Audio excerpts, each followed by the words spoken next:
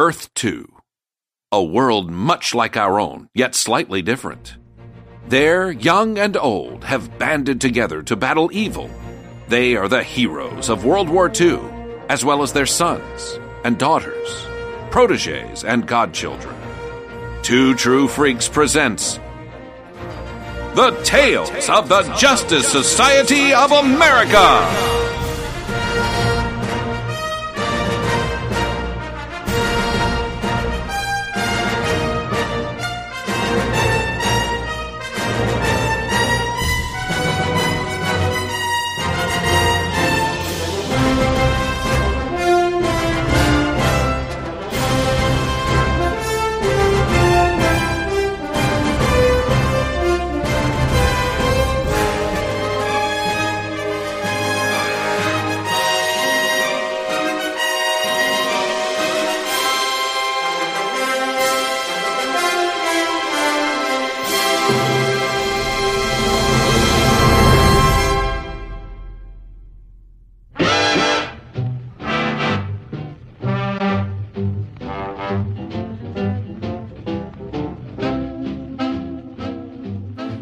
And welcome back to the Tales of the Justice Society of America. My name is Michael Bailey, and as always, I am joined by my good friend, Scott H. Gardner. Hello, how's it going? Thank you for that stirring introduction. I appreciate that. We got to keep it exciting for people because little peek behind the curtain, folks. Scott and I have actually been listening to old episodes of Tales just to kind of get back into the groove. And one, wow, we used to swear. And two, yes, holy crap. It almost must be like when Kevin Smith saw Clerks on the big screen for the first time and realized how much cursing was actually in the film. But two, one of the hallmarks of the show was the rousing introductions we would give. Whenever they would come in, we would be like, hey! It's almost like bringing that Stan Lee level of enthusiasms.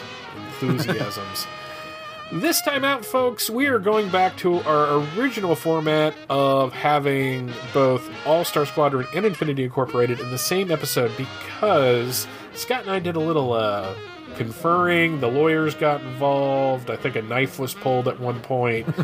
But we really want to get to Crisis, even though it sadly means the end of all of the Earth 2 fun that we've been having, which means we might have to redo some of the introductions we have in the post-Crisis world. But we want to get to Crisis. We think that you want us to get to Crisis. We've got everything pretty much mapped out, but to get there within our lifetime, we decided that, between having All-Star Squadron and Infinity Incorporated Plus in a couple of weeks, 3 or 4 or 5, we've got America versus the JSA for 2 weeks. We've got another JLA-JSA crossover that is interesting. I don't know that I've ever read it. I wondered if you had ever read it before. I'm looking forward to that one because Supergirl is in it. I had read that. That was like one of the first Justice League of America comics I ever read. Oh, wow. I've got a whole story for it, so I'll save it for that. But this week, folks, we're really excited because All-Star Squadron number 36 has Earth 2's greatest heroes versus the power of Shazam! We have been looking forward to this for such a long, long time, and it's amazing to actually be here now. This is like roughly the halfway point now, isn't it? Because All-Star Squadron ran, 67 issues, Somewhere I think? around 67 issues, so we're right. We're pretty much almost at the halfway point. And, a lot of those are going to be kind of interesting to cover because at one point this basically just turns into Secret Origins. Right, yeah. For several issues. And then we got a couple weird interludes. We got a retelling of an old Superman story to cover. towards the end as well. So that's it's going to be so weird after the Crisis. That's why I'm trying to enjoy this while we can, because after the Crisis, the whole history and characters start changing and backstories start changing, and Infinity Incorporated actually does not really lose all that much momentum until the end. So, and we've got a whole new title to cover, and then after that we can figure out what we want to do. But today, I mean, if you talk to fans of this series and you ask them, what are your favorite issues? What are your favorite stories? This one comes up. I mean, you posted the cover on Facebook and got a lot of traction out of that. Yep. So, Scott, because I knew he loved this so much, and because we completely forgot where we had left off in the order of who was doing the synopsis. Scott, knowing that he loves Captain Marvel more than I do, and I'm not ashamed to admit that either. You are... Between the television series and all that, you have a deeper love for this character.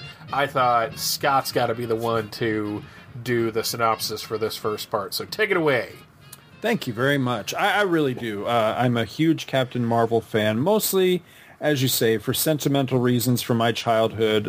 When Captain Marvel was on TV and the Shazam show and everything.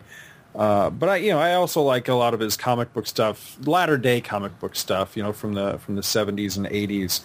And I would hold this up there as one of my favorite issues of the entire series, because this is awesome. This is essentially the Captain Marvel versus Superman fight that I felt like we were promised way back in that Justice League of America crossover. What was that, like 137 or something like that? Where we were very, very disappointed. Very disappointed, because it's right there on the cover, and then it doesn't ever really happen. But this time it happens, and it's awesome. So I'm going to go ahead and just dive right into this one. We have All-Star Squadron, number 36. This is the August 1984 cover-dated issue. It was actually on sale, according to Mike's Amazing World of Comics, May 31st, 1984.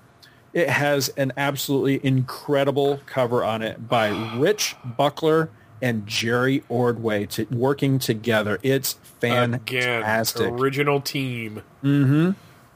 It depicts Green Lantern, Hawkman, Wonder Woman, Plastic Man, Batman, and The Flash rushing in behind, basically coming to the assistance of Superman, who looks unconscious, being pummeled by Captain Marvel. And Marvel's kind of looking over his shoulder. He's just got a maniacal look on his face as he sees the heroes rushing in behind him.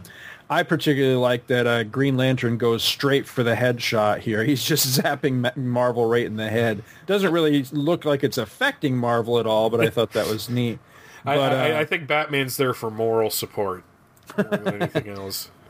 And I just noticed this, that Marvel's... it's like his knuckles are a little bit redder than the rest of him. So yeah, I've got that on my cover too. I didn't know if that was a coloring error, or that just went everywhere, or if they were actually trying to make it that his hands were swollen from pummeling on Superman's invulnerable form. Right. I like that though. If that is intentional, I think that's a nice touch, because it's very, very subtle. But yeah, Superman's not doing so good. He looks like he just got knocked out essentially. And it's very much like what happens in the issue as well, as we'll see here in a moment. Original cover price on this, 75 cents. Thunder Over London is the name of this tale. Roy Thomas is the writer/editor. Rich Buckler is the guest penciler. And, I'm actually shocked that it doesn't list him as co-creator, because, of course, that's what he was, co-creator of the All-Star Squadron. Richard Howell is the guest inker. Carl Gafford, colorist. Cody, simply just credited as Cody, who we like to call Cody Sunchild, letterer.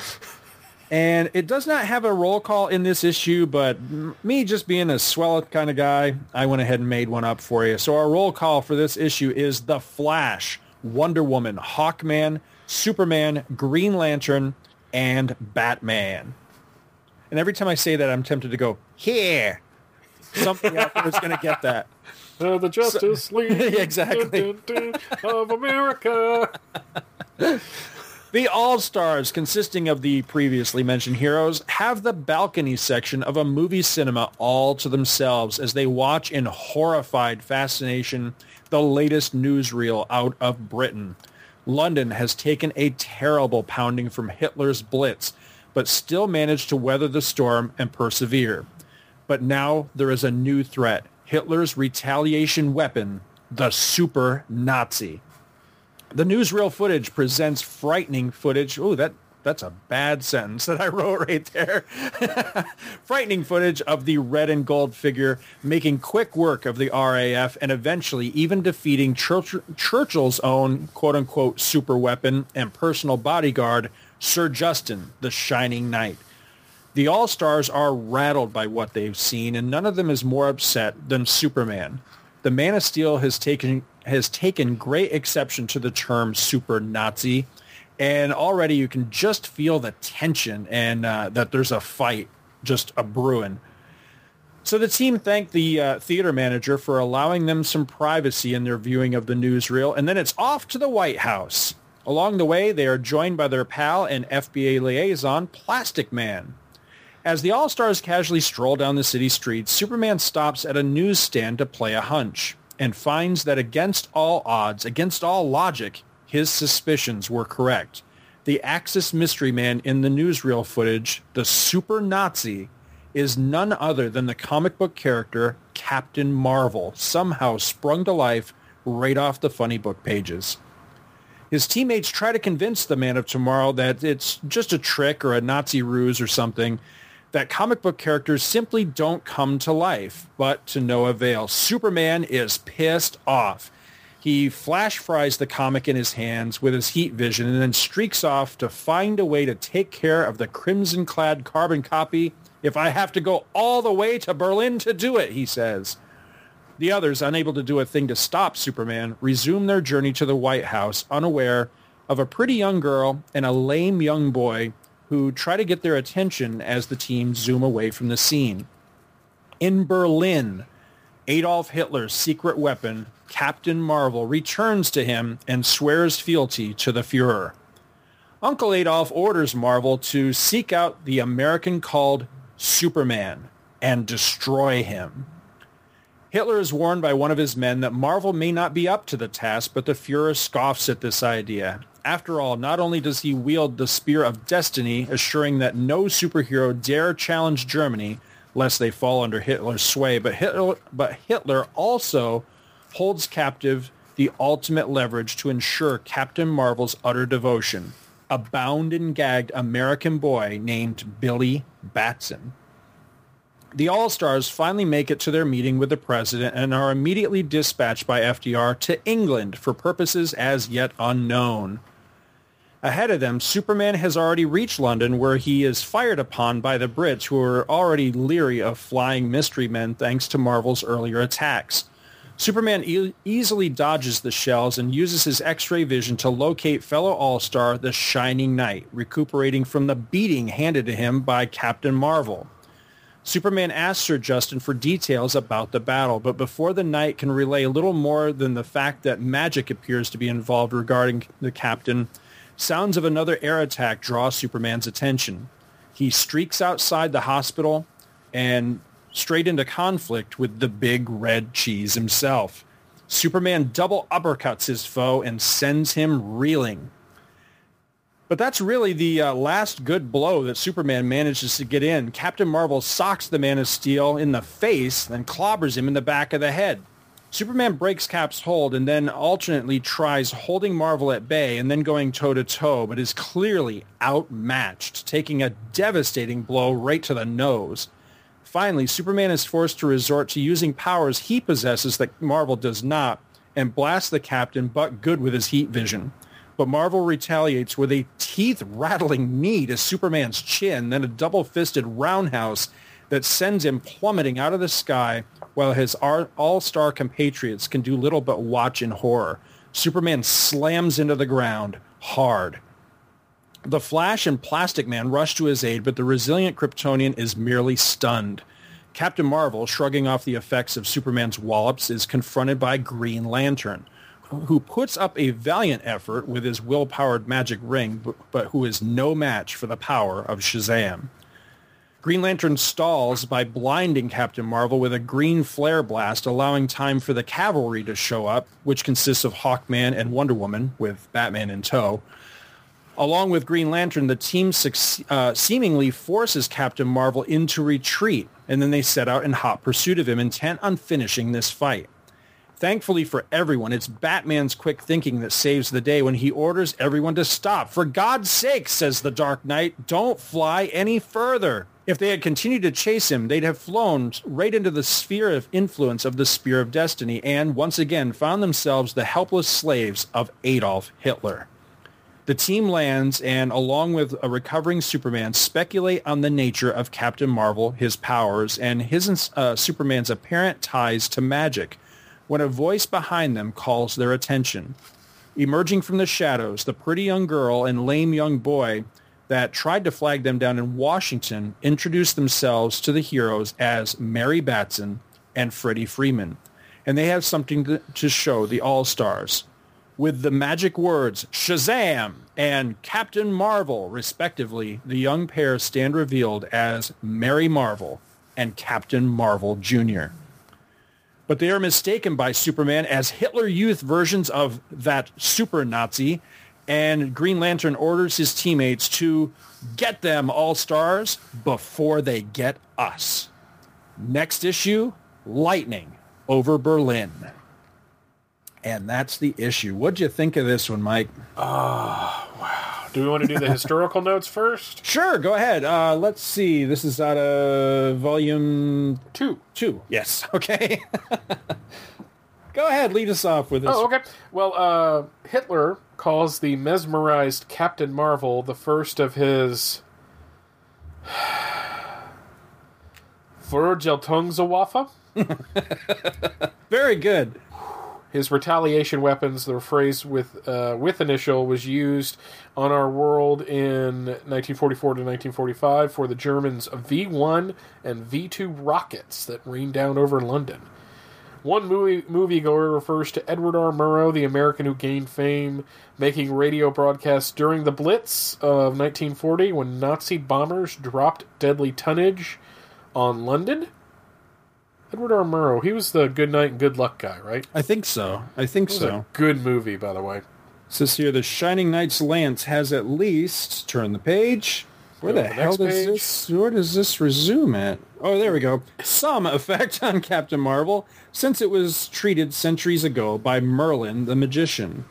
The comic book cover of Captain Marvel Adventures number 4 and panels of Billy Batson changing into Captain Marvel are skimmed by the All-Stars at a newsstand. And I want to add to that, you can also see the beginnings of a Master Comics issue and Pep Comics, which was the first appearance of Archie Andrews.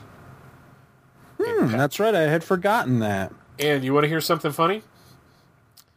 Bob Hastings was the voice of Commissioner Gordon on Batman the Animated Series. Mm-hmm. He's also the voice of Superboy in the 60s Filmation show. And thanks to Mark Hamill, I found out he was the original Archie Andrews, or one of the people to play Archie Andrews on the Archie radio show back in the 40s. So his comic book street cred stretches all the way to the Golden Age.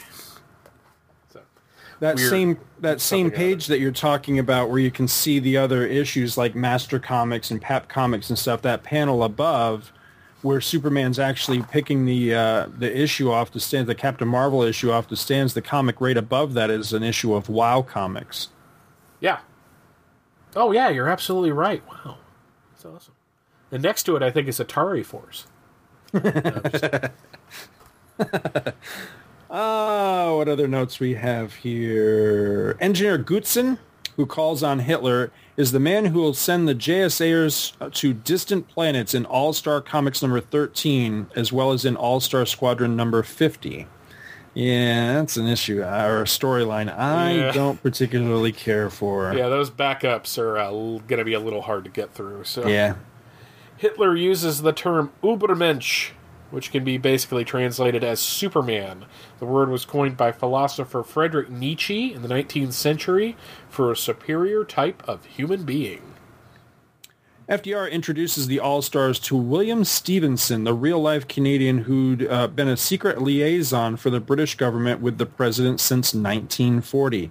Stevenson, whose story is told in the 1970s bestseller The Man Called Intrepid, was first mentioned in The Untold Origin of the Justice Society in DC Special, Volume 7, number 29, which I believe we have covered on this show. Oh, yes, we did.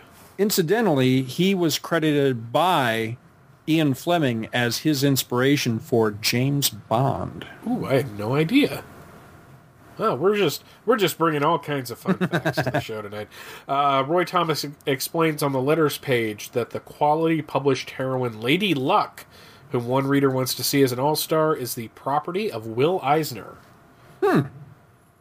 Roy Thomas uses the letters page to blast, quote-unquote, one unperceptive fan credit. Yes, I read that, and I thought it was awesome. Yeah, he was very nice about it, but yeah, he definitely let him have it.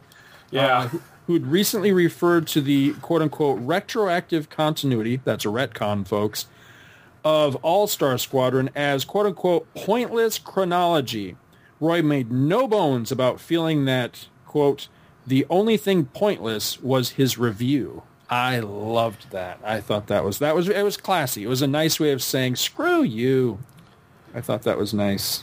Now, in the artwork, there is a mention with art by Alan Kupperberg and Frank Springer that Roy had done this kind of thing before of bringing in a hero over in the Invaders, and I remember this issue where he brought Thor into World War II. It was actually that series is really hit and miss, unfortunately. I mean, I like it, but there are storylines where I'm pretty much put to sleep, but that one was one of the cooler ones in my opinion, because it was kind of interesting to see Cap and Thor having to face off against each other in World War II.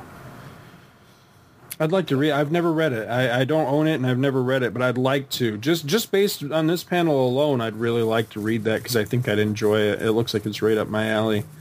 I like this idea of Hitler, pulling, other.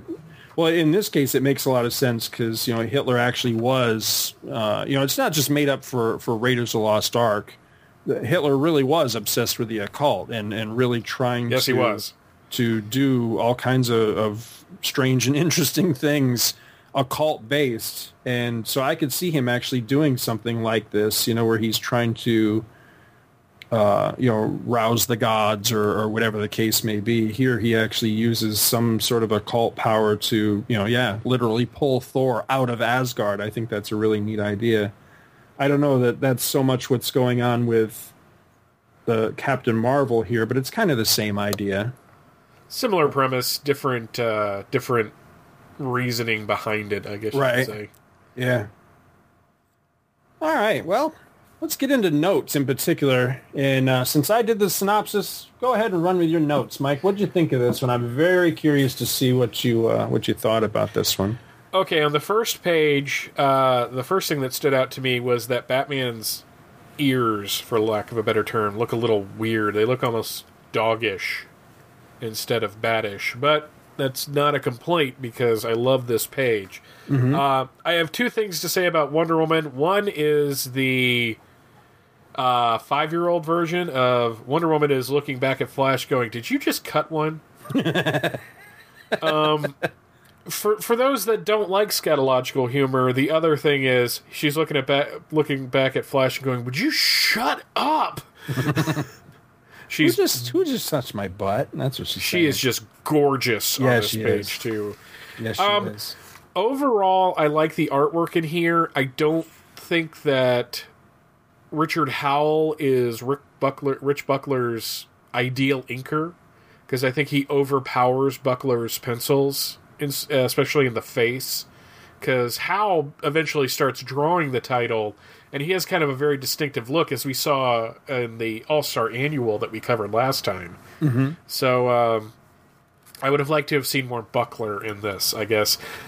I guess that's my main criticism of the art, is I wanted to see more Rich Buckler and less Rich Howell. So, but having said that, I like the idea of Superman and Batman and all them just sitting in a movie theater watching newsreels. That's just it's kind of a cool way to explain what's going on with Captain Marvel. And this whole first scene is just amazing. Made more so on page 4 of all the reaction shots of the various All-Stars.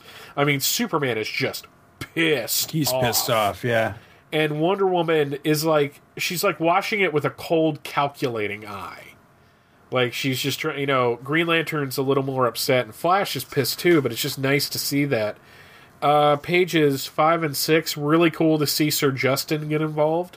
Mm-hmm. And I like how, the announcer, it's just like, the man called Shining Knight, who was rumored to be an actual knight of the King Arthur's Round Table, transplanted to the 20th century, on his winged horse called Victory, challenged the super Nazi. His lance, too, shot against the mighty chest of the human Virtuslingerwaffe. He would have said it right. Surprisingly, however, it seems to have had more effect on him than aerial gunfire had had. So it's just like, we're being told that because of the magic nature of the weapon, it doesn't injure him, but it does have an effect, as does the sword. But, I'm sorry, I love the Shining Knight to death. He's no match for Captain Marvel. No. Captain Marvel's just so awesome. Superman's kind of a jackass in the next couple of pages, but he's just mad because somebody out there is being called Super Nazi, and he doesn't like his name being misappropriated like that. But he's kind of a jerk to Plastic Man on page 8. Mm-hmm. And I love on page 8 that shot of Jay Garrick scratching his head in front of the vending machine that Plastic Man has turned himself into. We talked about... What? No, that's okay. I was just going to say, I have a note on that, but I'll hold it till I get to my notes. Page 9, it's interesting that in a world where Superman and Batman and all them exist, that the Fawcett characters and Archie are the ones that they read about in comic books. I actually kind of like that.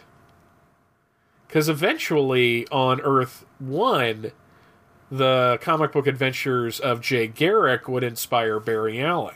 Right. So there's kind of a nice symmetry there.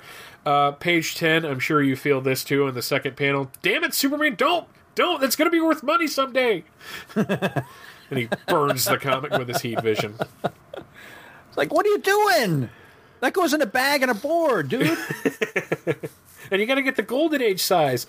The whole scene in Germany is really cool. I don't think Buckler has the artistic eye for likenesses that Jerry Ordway does, but he does very well with Hitler throughout this entire thing.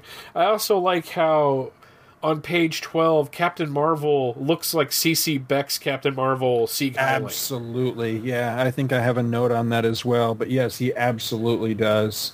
So, really liked that. And, of course, page 13, Spear of Destiny. I just noticed something. That second panel on page 13, does that not look a lot like Byrne? Like right around the time of, say, Further Adventures of Indiana Jones. I could see this being a panel out of that. No, I'll totally be... I'm totally down with that. Page 14 and 15. One, Billy Batson? Yeah. So, because I had forgotten how this played out, so it's actually going to be kind of cool when I read the next one next week. And on both of those pages, and basically throughout the issue, I really love how Buckler and Howell draw the Golden Age Batman. Mm-hmm. That symbol on his chest is large, and that's how I think it should be. Yep, me too. If you're not going to have that yellow oval around it. Yep, large and in charge. There's no mistaking who he is. It's a giant symbol. I don't like it when they draw it teeny tiny on his chest because it looks ridiculous. Let me ask you, going back to page 14 there, when it's revealed that Hitler has not only Captain Marvel under his sway, but he has Billy Batson as a captive. Did you think that this was the Earth 2 Billy Batson? Actually, my first thing that I went to is that he was somehow able to magically separate them. Okay. I don't know if that's how it happens, but... Oh, have you not read ahead? No, I am sticking with my mandate from the beginning that I am not reading too far ahead on these. So, yeah, I'm excited to find out.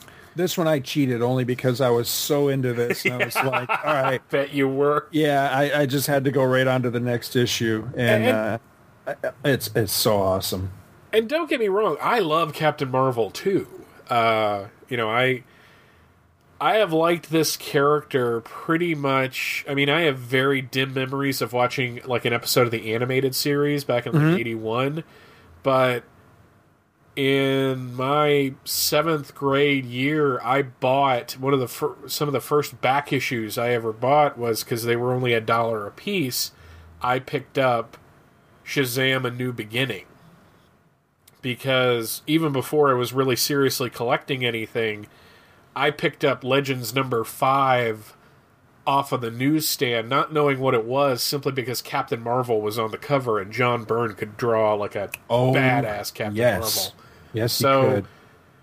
One of the first extended DC books I read was Shazam: A New Beginning.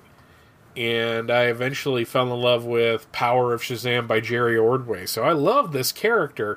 I just know that you have a childhood connection to it that I can't touch. So, are you a member of that? There's a Byrne group on Facebook. Yes, it's like Byrne Victims or something. Have you seen? There's a commission that Byrne did not long ago that got posted up there of his version of Superman and Captain Marvel fighting. Have you seen that? I have to find that. It's really good.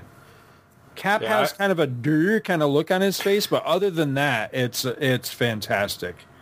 Because off the top of my head, did I can't remember, did his Superman and Cap ever fight during the time that he was actually working on I can't recall that. I know they did when he came back briefly just before, Infinite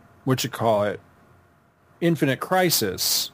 That was Black Adam. It was revealed to be him. What, or am I confusing my stories? I think you're confusing your stories because he fought Black Adam. He fought Black Adam, but there was a story. It was Lightning Strikes. I think it was called. It crossed over into all 3 of the titles. I don't know if Byrne did that though. I think that was earlier than that. Yeah, that was Byrne.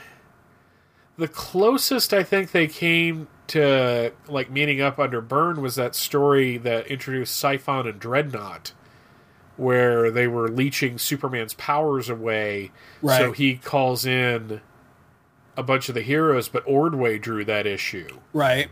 And Byrne was going to do a Captain Marvel series. In fact, one of the issues, a back issue I have, I love it because it shows some of the artwork and goes over what the series was going to be like. And apparently the main sticking point is that Byrne wanted it to be separate from the DC universe. It's funny that was DC's sticking point because that would have been mine too. While I'm sure I would have enjoyed the book because, hell, it's Captain Marvel by John Byrne. At the same rate, I'm sure I would have been greatly disappointed that he would have set it in another reality as opposed to the mainstream DCU at the time. I would have really been bummed by that because, again, wasn't this one of the points of Crisis was to bring all this stuff together and everybody plays in the same sandbox. Now, it could be argued that having Cap and Superman in the same universe doesn't really do justice to either character because there's a certain part of me that has always felt like having all these other heroes in the DC universe kind of takes away from Superman. I mean, that's kind of one of the cool things about, say, like the Superman films. He's the big guy, he's the only guy. He's, the sole superhero in his world.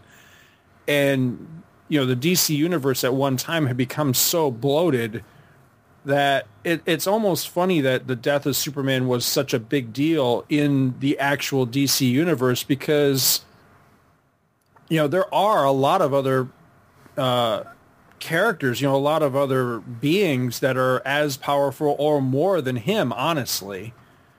And so it kind of dilutes him a little bit, I think. You put both him and Captain Marvel in the same universe, and that much more so. But that's actually what I really like about this story, is this is the way I would want to see a Superman versus Captain Marvel story handled. I like the fact that Superman's, I don't know if he's so much a jerk or an ass, is that I think what it is that, most of the time Superman, he's the most powerful one of all of them. Yet he's down to earth. He's a humble guy. He plays on the same field as everybody else. Yet he's still, there's that unspoken thing, well, he's still Superman, And then Captain Marvel comes along in this, and I think it kind of makes the human part of Superman come out, that is as humble and as everything as he tries to be. Now there's somebody there that's essentially stealing his gig, and it's kind of bringing out that petty human nature, that competitiveness. I don't know if I'm explaining myself well, but you know what I'm going for? Yeah, it makes perfect sense, because especially this is the Earth 2 Superman. Right. Who is more of the golden age, kind of emotional, leads with his chest, basically, type of character. So, and I really like that take on Superman. Andy Leyland, when he was doing his great series of Superman episodes last year on Hey Kids Comics, probably one of the highlights of that series for me. He took the words right out of my mouth when he was talking about the Golden Age Superman. There's just something awesome about a Superman that's just going to go in there and he's just not going to take any of your shit. Right. He's going to throw you out a window as much as look at you. And yes, he matured a little, but there was always that kind of, the thing that separated the Earth 1 and the Earth 2 Superman. And then listening to the old episodes of Tales, we talked about this all the time, that one of the great things about Earth 2 is that you could have these different takes on the character. So the Earth 1 Superman would not necessarily act this way. He had his share of showing his ass, right, from time to time. But he was, since he was Superman, since he was Superboy, basically, he had more of a maturity about him, I guess is the best way to say that. Yeah. Yeah, I agree. So this is why one of my big notes is that I love seeing it that it's the Earth 2 Superman versus Captain Marvel.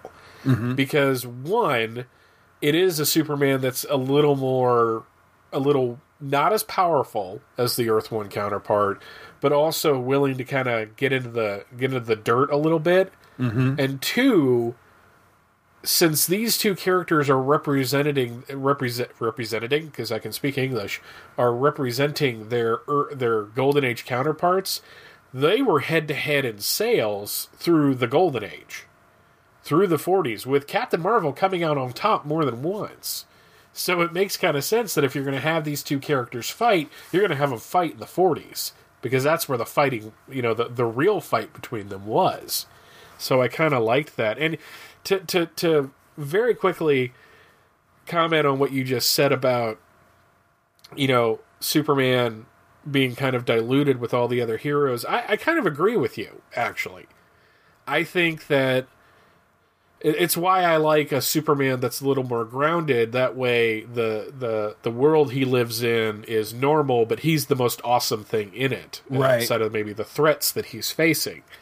So having, your Grant Morrison-esque Fortress of Solitude may be imaginative and appeals to a certain audience. To me, it's just like, yeah, it's nice, but can we get back to Metropolis where he's cool? Right. And so, to a certain extent, you're right, having all the other heroes, and especially having Captain Marvel, who is similar to him power-wise. But, man, I just can't shake the love of having everybody in the DCU together, Right. I just can't get rid of that. And it's like, sometimes it's used to such a great advantage, like in Underworld Unleashed, where Mark Waid's original intention was the most noble and pure soul in the DC universe is Superman, but then he's like, Superman, you can't use him because he's off in space on trial. So he switches it at the end, and it ends up being stronger for the story of having it end up being Captain Marvel. Mm-hmm. And then in that case, you have Captain Marvel kind of shining and being different, but still letting Superman be cool too, if that makes any sense. So definitely.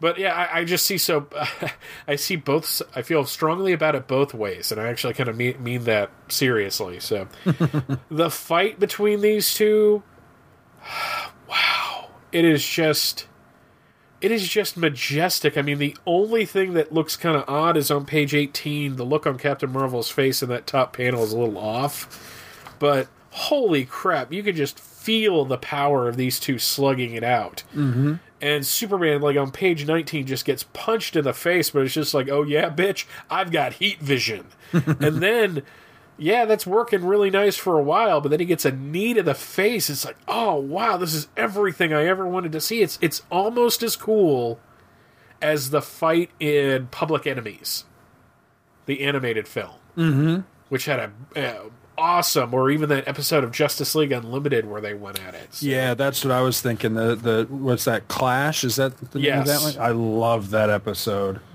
Love that episode. You kind of feel bad for the rest of the All-Stars when they're going up against him. Yeah. They don't stand a chance. I'm sorry. No. But the Batman has a really funny comment on page 22. He goes, God, I'd give anything to be able to fly out there and help them. But what does the Hawkman think he's going to do against the super Nazi? Wait a second, Batman. Would you reflect on that sentence for a second? So, no, but just an awesome end to the issue, and then the cliffhanger ending of having Mary and Freddy show up, and Freddy wearing that scarf and looking kind of weird, but Freddy on that last page in that second panel looks like a Mac Rabaway, like old school. Yes. Freddie Freeman from the Golden Age. So this is damn near the most perfect issue of this series. Yep. I completely agree, because that last panel just thrills me no end, because if there's anything I like better than Captain Marvel, it's Captain Marvel Jr. I love Captain Marvel Jr. He is one of my all-time favorite superheroes. I'm not exactly sure why. I think a lot of it is his costume. He's kind of a combination, color scheme-wise, of Captain Marvel and Superman, and I really like that. Yeah. I just think he's really, really cool. I can totally see where Elvis was so enthralled with him, because I'm the same way. I just think he's got a great look. That's a costume I always wanted as a kid, to be able to dress up and play. Is that it for your notes on this one? That is it for my notes. All right. I do have a few on this one as well. Again, the cover. Absolutely love this cover. I know I say this all the time, but again, poster or T-shirt, I'd happily take either. But I do. We do say that a lot. I do. Yeah, I know I do. I know I do. But I really mean it. I love this cover. It's fantastic. I mean, it's two of my favorite artists. Doing essentially all my favorite characters, and it's just fantastic. I really like the look on. I mean, Cap's body language is great in this, and I really enjoy that. I just took care of these guys. Who's next? Rich Buckler has long been one of my favorite Superman artists, despite the fact that he never really did a whole lot of Superman. He did a lot of Superman covers, and he did do some Superman interior stuff, but not a lot. It never really occurred to me until rereading this issue, though, I need to check out Buckler's Batman, because I really like the way he drew Batman in this issue. He's got a solid take on Batman. And I think Batman looks really, really fantastic in this. Along those lines, it's it's kind of a no-brainer. Buckler's Captain Marvel. I'm trying to think if he ever did Captain Marvel again, but his Captain Marvel is freaking fantastic, man. I love this. Page 4, that first panel of the Royal Air Force plane shooting at Cap, and Cap's doing a very like Christ-like pose. Yes. And the bullets are just bouncing off his chest, and he's got such a sense of like joy in, like reveling in his powers. I just love that pose. It's a great pose. It's in black and white, and it's just, I love that. I think that's really, really solid. I love that second panel, the one that you pointed out, where Superman is just livid. He's looking at him like, you know, Yeah. He's just got that look on his face. Let's see. I love the part about, you know, that the JSAers right out, they instantly realize why he's so upset. They realize that it's this term that is continually used all through the newsreel, super Nazi, and that would really bother Superman. I like that it does bother Superman. Superman is genuinely upset by this. He's just not cool with, you know, essentially his name being used this way.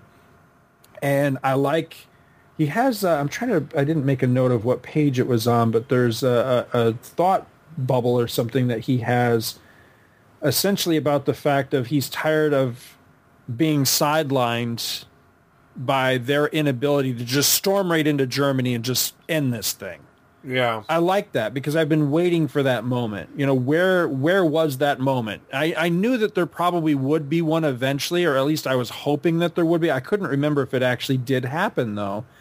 But you would think that's a pretty natural thing that we should get at least one moment like that where, you know, Thomas went to great lengths to explain why, you know, Superman at the very least it wouldn't just go in, or why didn't the team, you know, once the team was formed, the All-Star Squadron, and such powerful characters. You know, not only do we have Superman, we have Green Lantern, we have, you know, the Spectre, we have Dr. Fate, we have all these powerful characters.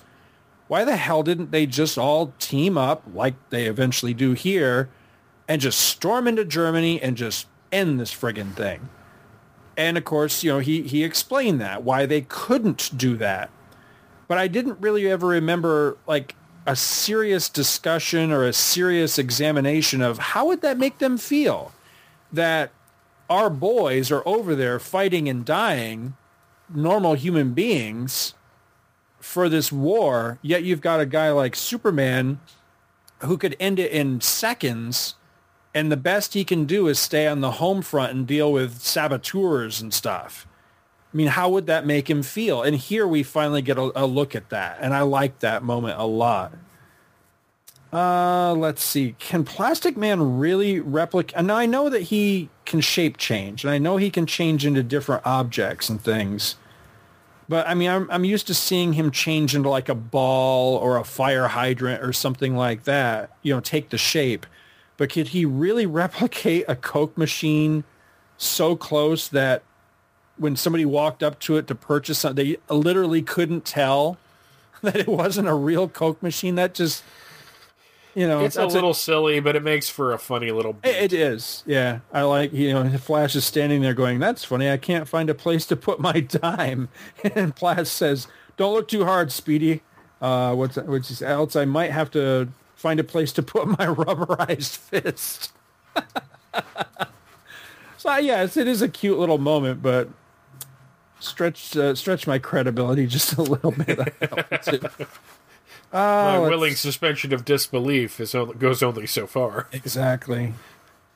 I don't know why. Maybe because it resembles Aparo. I'm not sure. Page 8. Let's see. This would be the 5th. Not counting, or yes, I'm sorry. Counting the inset picture with Superman and Plastic, it'd be the 5th panel right there. I love that Batman. Mm-hmm. It's the panel where the team's just walking down the street, but Batman looks great right there. I think he's very Aparo in that moment. I just like the way the cape's setting on his shoulders and everything. It's really good looking Batman. Now, as we've discussed before, and I agree with you, this is not exactly the Golden Age Superman. This is the Earth 2 Superman, who in many ways is the Golden Age Superman, but he's not. So should he have heat vision? I wondered if that bugged you. Yeah, actually, because in the Golden Age, very early on, he was using, like, eventually he would start using his X-ray vision as heat vision. Right. So by this point in 1942, I think we're right well into 1942 at this point. Yeah. You know, he would have that as an ability. Okay. Because I can remember stories like that as a kid before they started actually calling it heat vision. It was, the heat of my X-rays, but I still thought that was a lot later than this. But I will profess my ignorance as to exactly when that started. So I was just curious. Okay, this one, again, nitpicky, but see what you think on this one. Page 14. The president says that he's had all footage of the super Nazi confiscated, to protect, how does he word it here? He says, as it is, far too many people will have seen that newsreel. To release it to nationwide might cause a panic. And he's explaining why he had the newsreel confiscated, and he says he regrets having to invoke the powers of wartime censorship. I'm thinking, weren't these guys just in a crowded movie house watching this at the beginning of the issue? It just seemed a really strange thing for the president to say. Yeah, I don't want to use my powers to my censorship powers to hide a newsreel. But I'm going to lock up some Japanese people. Yeah. So, page 15, that last panel, Superman dodging the shells, that's very Wayne Boring, and I absolutely love it. I love that panel of Superman. I like him flying the way he is. I don't recall Superman flying that way very often, but whenever he does, I really like that pose. It's just, that's a solid panel right there. Absolutely. Let's see, page... I just have a note here. It just says page 17 with exclamation marks. So let me see. Oh, okay, yes, this is the beginning of the fight. Oh, my God. There is not a damn thing wrong with this page. No. From the first panel, which, again, looks very... That reminds me of a Garcia Lopez image. Praise be his name, absolutely. Yep, streaking out the window. And then just coming up and just wham! Just slams into Marvel. Now, notice right there... that 3-panel sequence at the bottom of page 17, Marvel's been knocked silly, right? Yeah. And it's just kind of limply flying through the air just by the power of having been clobbered by Superman. And then the next panel, he's kind of rolling on his side. And then that last panel, this reminds me of a skater, like a hockey skater, like a figure skater, like using like the ice and their skates like curve around to a stop. You know what I mean? Yeah. Like he's literally like skating in the air to a stop. That is fantastic. I love that. That's a really neat dynamic that the artist did there. I think that's really cool. It goes without saying that the fight is just spectacular. But what I like most about this, and this is going to seem really odd for me to say this, I know, but there's something about seeing Superman get the crap kicked out of him that I never get hold of. I love the guy. He's my hero. But every once in a while, this is really cool because for whatever reason, you don't see it a whole lot. Superman does fight a lot of business suit guys or so many of his rogues gallery are like, the Toy Man or guys like that, or they're throwing science at him, basically. Yeah. Like they're sending Science. robots or whatever. Yeah. I mean, it is rare that he does get into kind of a bare knuckle fist fight. Mm-hmm. And this is not only a bare knuckle fist, it's dirty. These guys are just wailing on each other. What I really like about this is that Cap not only beats him, he clearly beats him. I mean, he's stronger than Superman, and he clobbers the hell out of him. I like that in this. I like this, that Cap is actually stronger than Superman in this particular story. I think it adds a real dynamic to it. Superman's actually humbled in this story, and I enjoy that. It's a different kind of fight for these two. It's a different kind of fight for Superman, really, to be clearly beaten this way. And I enjoy it. It's one of the things I've always liked best about this particular story. Let's see.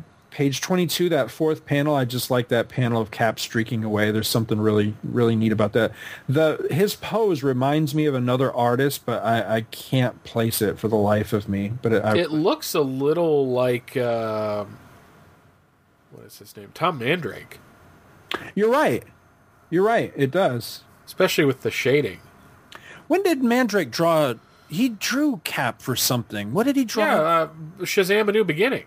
Oh, duh. That's right. Yeah, you're right. I think that is what it's reminding me of. I like that a lot. Let's see, page 23, third. I just like that panel of Batman screaming at Lantern to stop. Again, that's somebody else's Batman, if you know what I mean. I mean, it's, clearly it's these two drawing it, but it just reminds me of, like, it's a classic Batman. Adams or Aparo, yeah. Or Giordano, yeah. But just a classic Batman. I really like that. I just want to point out that Batman and Wonder Woman, I like the dynamic of the two of them in this, and it just, to me, it lends into that idea that, that was hardly a new dynamic there when was that, in the 90s? When it looked for a time like the two of them might hook up? Yeah. That, it was that sort of thing was happening at least as far back as this, where they seem to be getting along rather capitally, as they're flying in the invisible plane together. At the same time, it looks like he's like, damn it, I have to drive her home. She's got a headache again. Yeah, it does, actually. Oh, not tonight, Batman. That's pretty much all I have on this as far as actual notes. Again, last page, last panel, that Captain Marvel Jr. and Mary are making the scene. It's like, oh boy, it ain't over yet. I like that.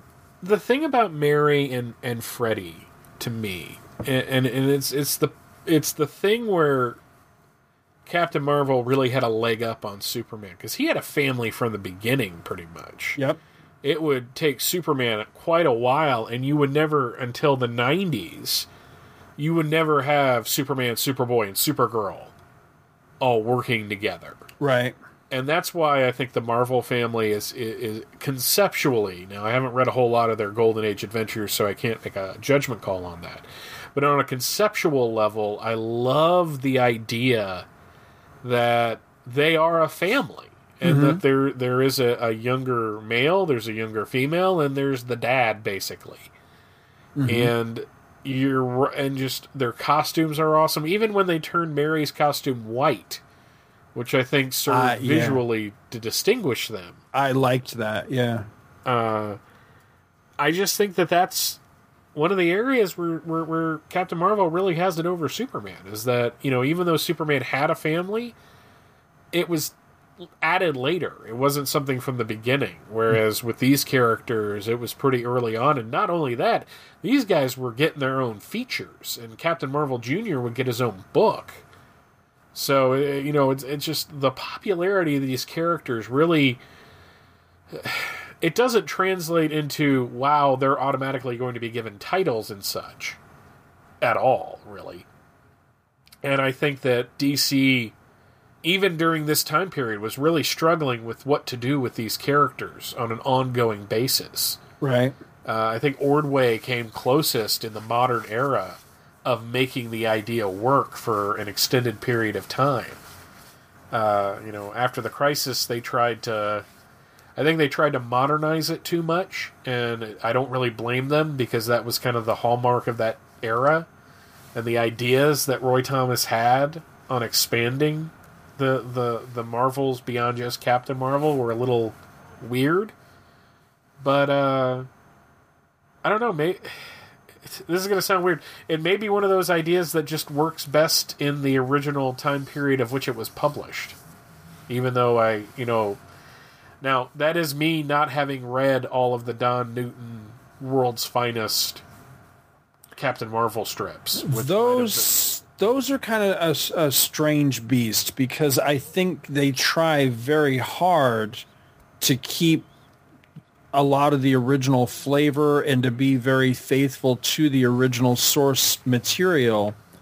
But I honestly think that stuff, and it's kind of scattered all over the place. It started in the last 2 issues of Shazam proper, and then it went into World's Finest, and I think it finally finished up in Adventure Comics, if I'm not mistaken. And then again, when that actually finished, an Adventure may not have been everything. There may still have been unpublished stories that I'm not even sure ever saw print. But I enjoyed that stuff. Maybe it was because of the art. I can't remember that the stories were necessarily more, I don't want to say adult, but, more mature, or if it was just the art gave it the illusion of having more maturity, because it was definitely a more matured art style, with Newton and Wise, and I'm trying to think, there was somebody else that worked on that stuff too.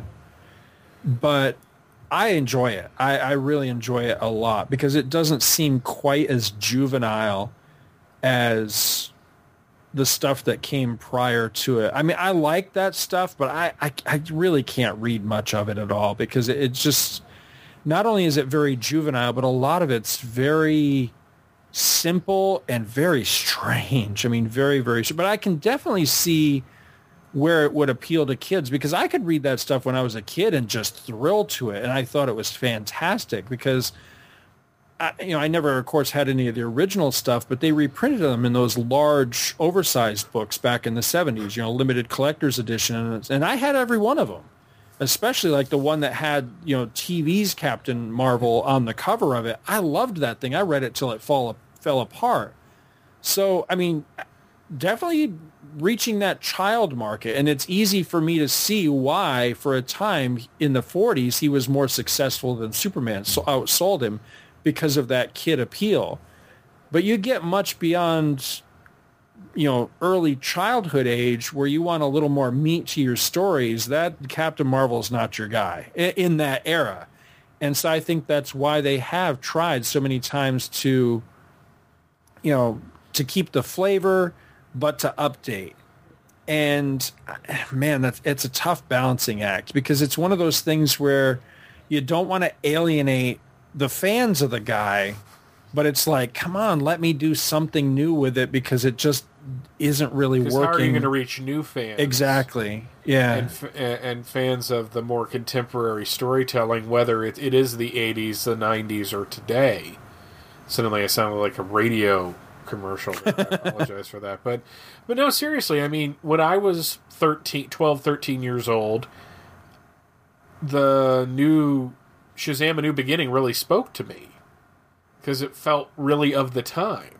Right. And it was, and Billy was a little older. He was like 15 years old.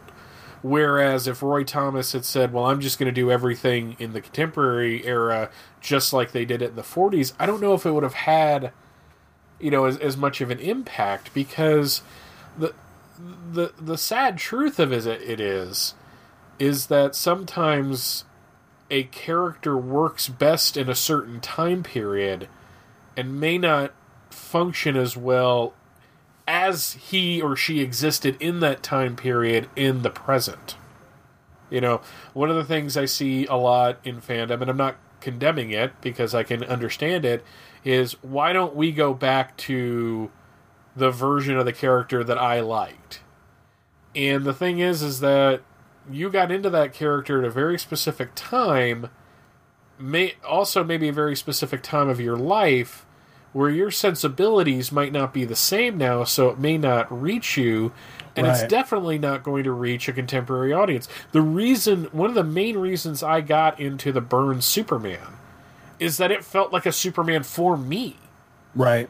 It wasn't an older it wasn't this, and this is, God knows we're not going to insult Kurt Swan ever again, but, that may not have grabbed me at 11 years old the way John Byrne did. Right.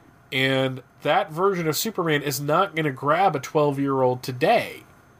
Or maybe it will, but, I've just got to think that using my own logic and applying it further, it may not work as well.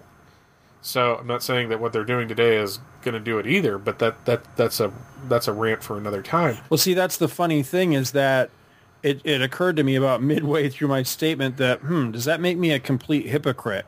Because I can, I completely agree with them trying to do that with updating. Captain Marvel, looking at the guy and going, what worked in the 40s just isn't going to work in the 70s, 80s, 90s, 2000s.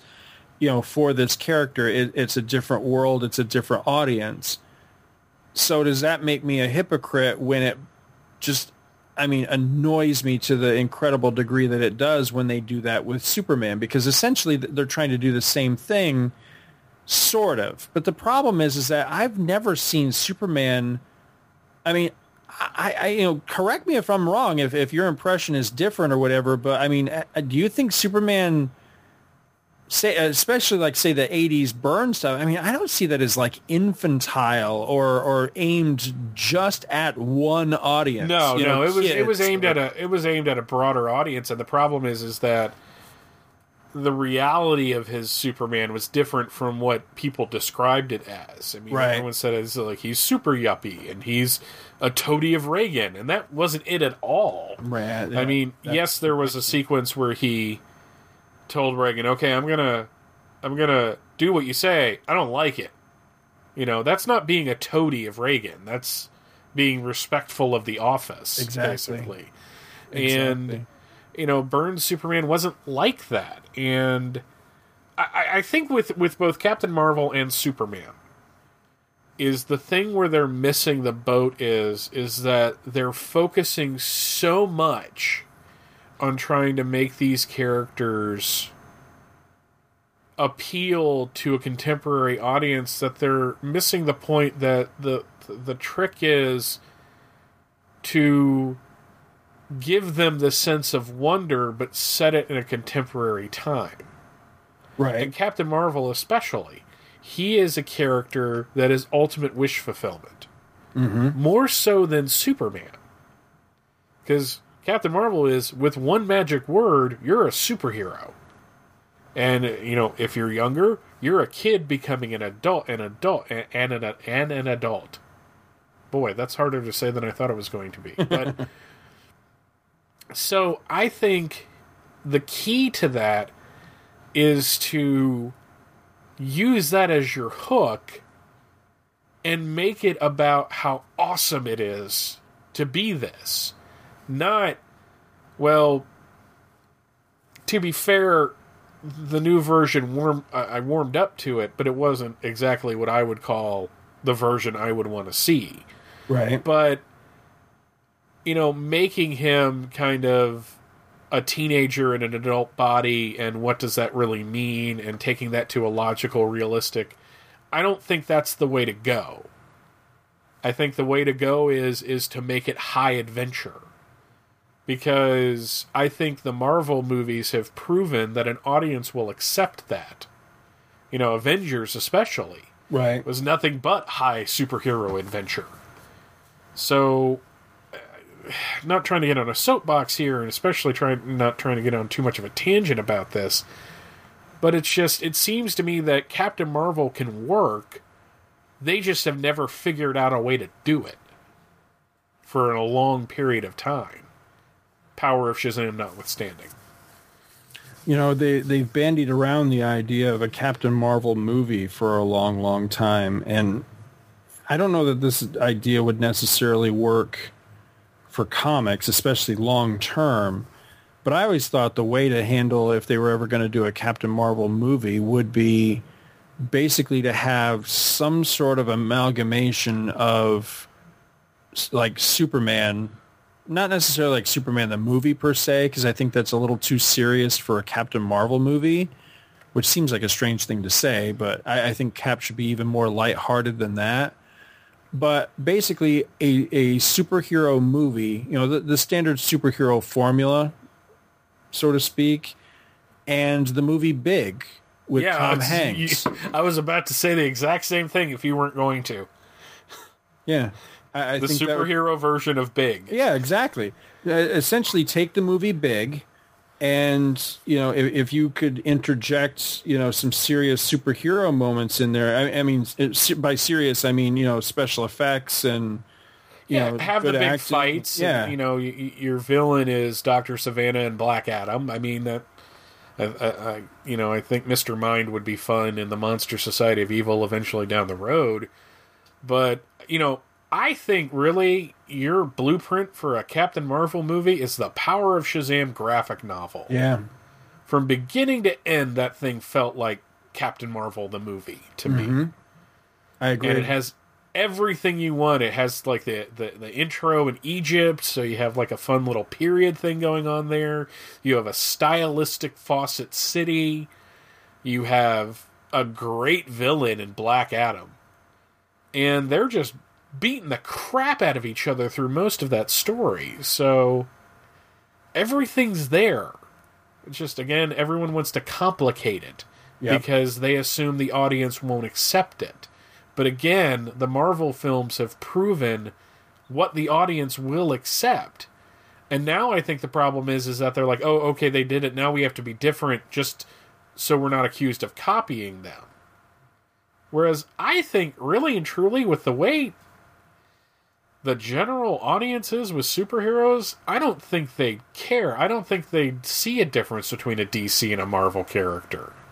I think they just see superheroes. Right. Because I have this conversation constantly with people. It's like, well, why can't Superman and Spider-Man meet? Well, they're published by different companies. They are? Yep. Okay.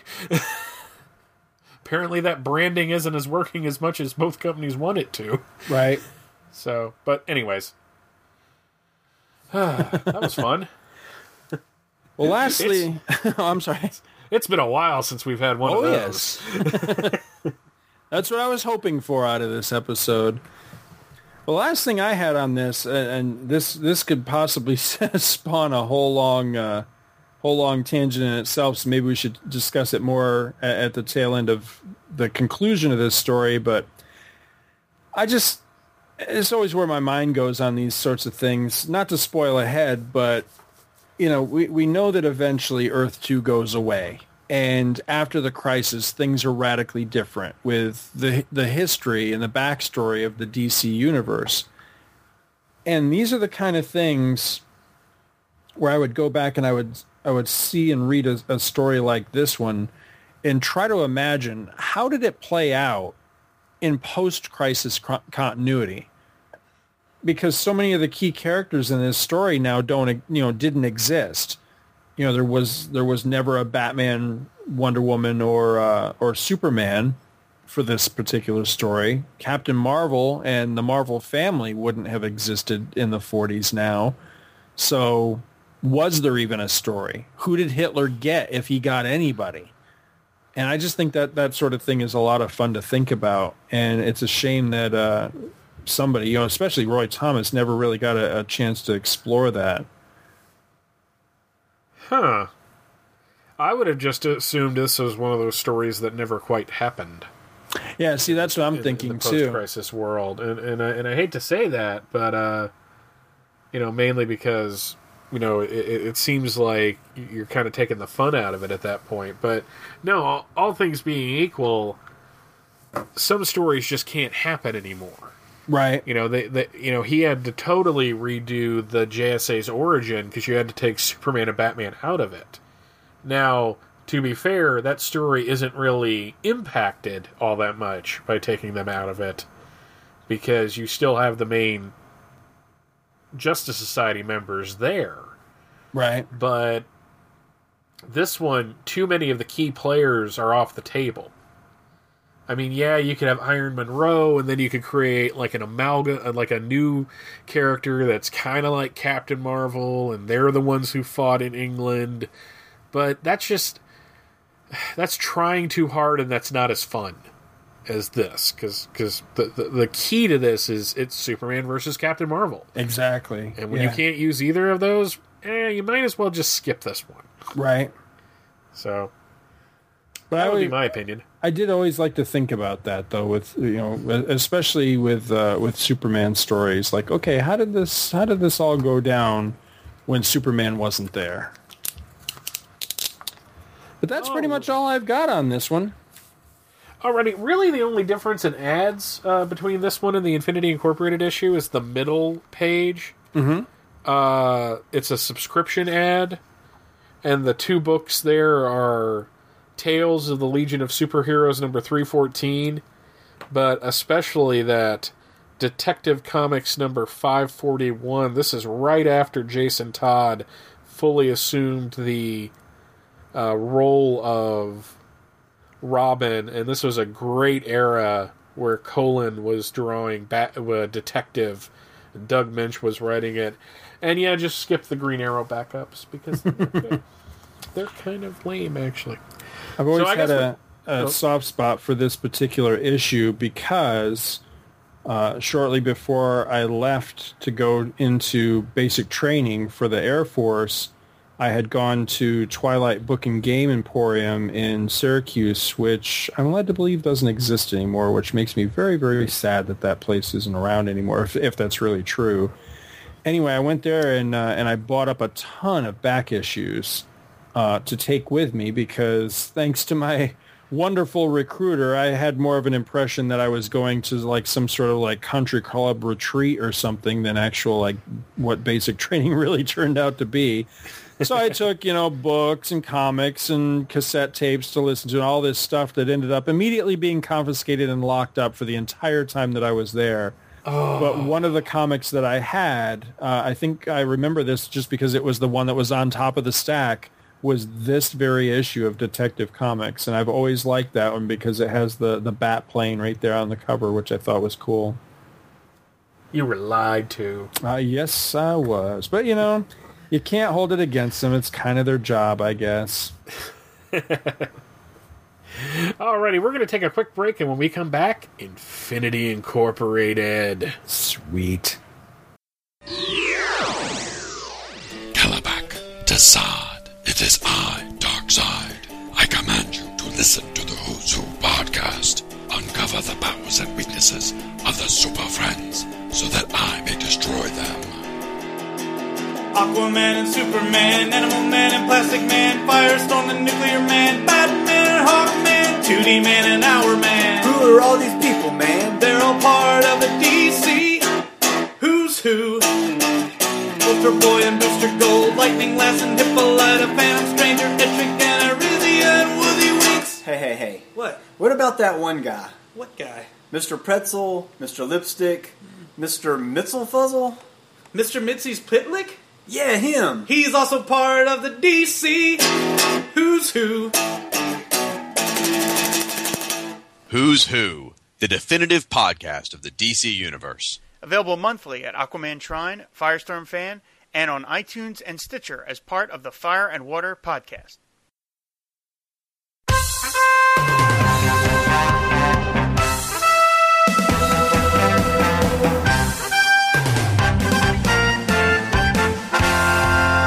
Gathered together from the disparate reaches of geekdom, here in this restaurant booth, are the most powerful forces of geek ever assembled.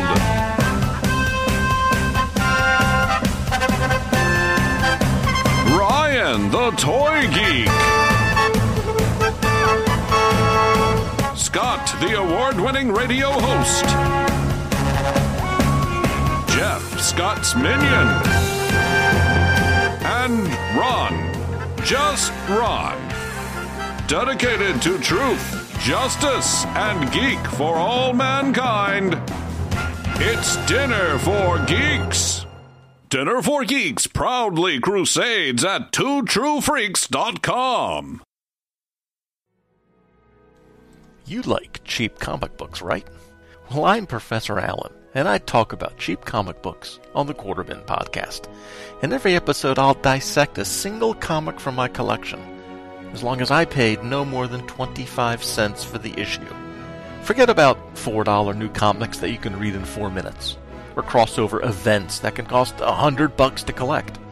Join me in the Quarterbin, where even bad comics are a bargain, and good ones are a steal. The Quarterbin podcast is part of the Relatively Geeky podcast network. Visit us at relativelygeekypodcast.blogspot.com or search Relatively Geeky or Quarterbin Podcast in iTunes. I guarantee it'll be worth every penny. Alrighty, we are back with Infinity Incorporated number 5, Dead Men's Bluff. You can kind of take that bluff as two different ways, as like a geological structure, or what you do when you're trying to fake somebody out. This was released on May 24th, 1984, so technically it came out a week before the All-Star Squadron issue. This is part 5 of the Generations saga, and Roy Thomas was the writer-editor. Jerry Ordway and Mike Macklin were the artists and co-creators 3, which I kind of like. Anthony Tollin and Adrian Roy were the colorists. Cody was the letterer, and Dan Thomas is credited as the co-plotter. It is the morning of December 26th, 1983, which apparently is unlike all others, which is a pretty good description, as the Silver Scarab discovers his girlfriend Fury tearing up some snow-covered landscape. She nearly hits him with a boulder, but thanks to his solar-powered blasts, his description, the rock doesn't reach its intended target. What follows can be best described as a lover spat, and by spat, I mean Hector tries to convince Lyta to come with him, they tussle, Lyta kicks him in the face, and suddenly Hector is telling everybody that he walked into a door. Actually, this snaps Lyta out of her fury. See what I did there? And she agrees to go back to the others with Hector, but she warns that if it turns out that the Ultra Humanite is responsible for the death of her mother, there will be hell to pay. Much like, Empire Strikes Back. As they leave, Hector gets the feeling that they are being watched. Meanwhile, at the sheriff's station, the rest of the group, minus Jade and Obsidian, are busy getting the runaround from the sheriff. Seems that since they can't prove they are blood relatives of the dead JSA members, they can't take the bodies. In the midst of the bickering, a newscast featuring Andrew Vinson, Power Girl's would-be boyfriend, lets the Infinidors and us know that an invisible dome has appeared around Metropolis and that Superman is nowhere to be found. Well, he's fighting Captain Marvel. We just saw that. This is years later. Power Girl heads home to see what she can do about that, leaving Nuklon, Northwind, and Huntress to take a bunch of crap from the sheriff. At a nearby church, Obsidian lights a candle for his father and the other fallen JSA members. He and Jade speak with a priest, who prays with them. The sheriff takes Nuklon and crew to see Male Zarniak and gets accosted by the press on the way over. The mayor wants permission to perform an autopsy on the dead heroes. Norda calls Shiera Hall, who is pretty clear about not having her husband or his comrades carved up. Dr. Midnight takes the phone and says that they need to prevent the autopsy, and the Flash will explain everything when he arrives. Just then, the Flash arrives, and after a quick breather, and having the mayor ask for his autograph, he tells them that his teammates probably aren't dead. It seems that the mysterious stream named Koihaha, that's funny, or the Stream of Ruthlessness, as it is called, more commonly, is quite real. In 1947, a tormented stutterer named Calvin Stimes drowned 5 of his old frat brothers for a prank they played on him 20 years before. Calvin... Every time I hear stuttering, I think of A Fish Called Wanda. Right. Ken's coming to kill me. Calvin knew that they would revive, but would be totally free of conscience. He tipped off the JSA, and wouldn't you know it, the Atom and Johnny Thunder were out sick that day. Oh, darn. So that Batman and Superman helped the team defeat the 5 frat boys that had taken such names as the Wrecker and the Black Rider. Green Lantern tries to stop Stimes, but fails. This turned out to be the briefest of setbacks, as Calvin knew that his former frat brothers would come back to the stream to drink from its waters once again, and he was so prepared that he blew out the cave when they entered, which did a bang-up job of not only trapping them, but Calvin as well. The Flash believes that the stream is running again, which is good news for the supposedly dead JSAers. Well, it would be if the mayor hadn't ordered the autopsies anyways. Dun dun dun dun! It's okay, though, when the medical examiners tried to cut a very naked Wonder Woman. Yeah. She revived and started tossing people around like a madwoman. The Flash manages to save the civilians, but is soon taken out by the rest of the revived and conscience-free Robin, Hawkman, Atom, and Green Lantern. The Infinitors arrive, but they don't fare much better than the Flash. Meanwhile, two men guide Brainwave Jr. and the Star-Spangled Kid into the mountains outside of town. Apparently, they believe they saw a Bigfoot, but before they can get much further, an avalanche knocks the two men off the mountain into certain death. The Kid and Brainwave save them, and are mighty suspicious as the avalanche was started thanks to some dynamite. The heroes are pretty sure they know who they're dealing with, and soon enough the Ultra-Humanite in all his big-headed, monkey-bodied glory appears and says he is at their service. Funeral service, that is. To be continued. Naked Wonder Woman. It's marked this in Overstreet. Yep. That's the big thing about this. Historical notes from All-Star Companion Volume 4, which you're almost there. I have 1 through 3. I still need to get me a number 4. Yeah, it's okay. I got it. We're really close to the issue where Superman beats the piss out of Power Girl for about 22 pages. I'm ready for that, actually. She's starting to get on my nerves. This issue also includes a pinup and vital data sheet of Jade by Mike Macklin and Roy Thomas. Mayor Zarniak is a dead ringer for comedy legend Jonathan Winters. Mm-hmm. Yes, he is. And according to this story, the feds gave the JSA special status years ago, so it's even against the law to unmask a hurt or deceased JSAer. And I love that. Mm-hmm. Absolutely love that. That is awesome. And it's a great way to explain, hey, how are you not unmasking people when they're unconscious? Well, it's against the law. Okay, then. I think that's so. I think that's a really good explanation. I like that. So, what are your notes on this issue? I don't have a whole lot of them on this one. I have just a few here. Let's see. I didn't even put a specific page reference for this. There's somewhere in here where I don't know if it's here. It is page 6, last panel. Huntress is thinking to herself. She says, being Batman's daughter, I'm related to his adopted ward, blah, blah, blah. And she goes on thinking others. So on this Earth, Robin was adopted by Batman. I just thought that was worth noting. I don't know that I ever really noted that, or we noted that before, had we? No, I don't think we had. That is interesting. Because I think that it either never happened on Earth 1, or it vacillated. Like, sometimes it did and sometimes it didn't. Because I specifically recall in Teen Titans number 50, where Donna Troy gets married, Dick actually confronts Bruce Wayne as to why did you never adopt me? Uh-huh. And I think it was because he had recently adopted Jason Todd, yes, if I recall. So, yeah, I just thought that was worth noting. Every time Norda speaks, I'm just, shut up. Shut up. God, I'm sorry. I really don't like this. He's the most useless member of the team. I mean, we're going to say this throughout the entire run when he's a part of the book. I don't care about Norda. I never care about Norda. No, I don't.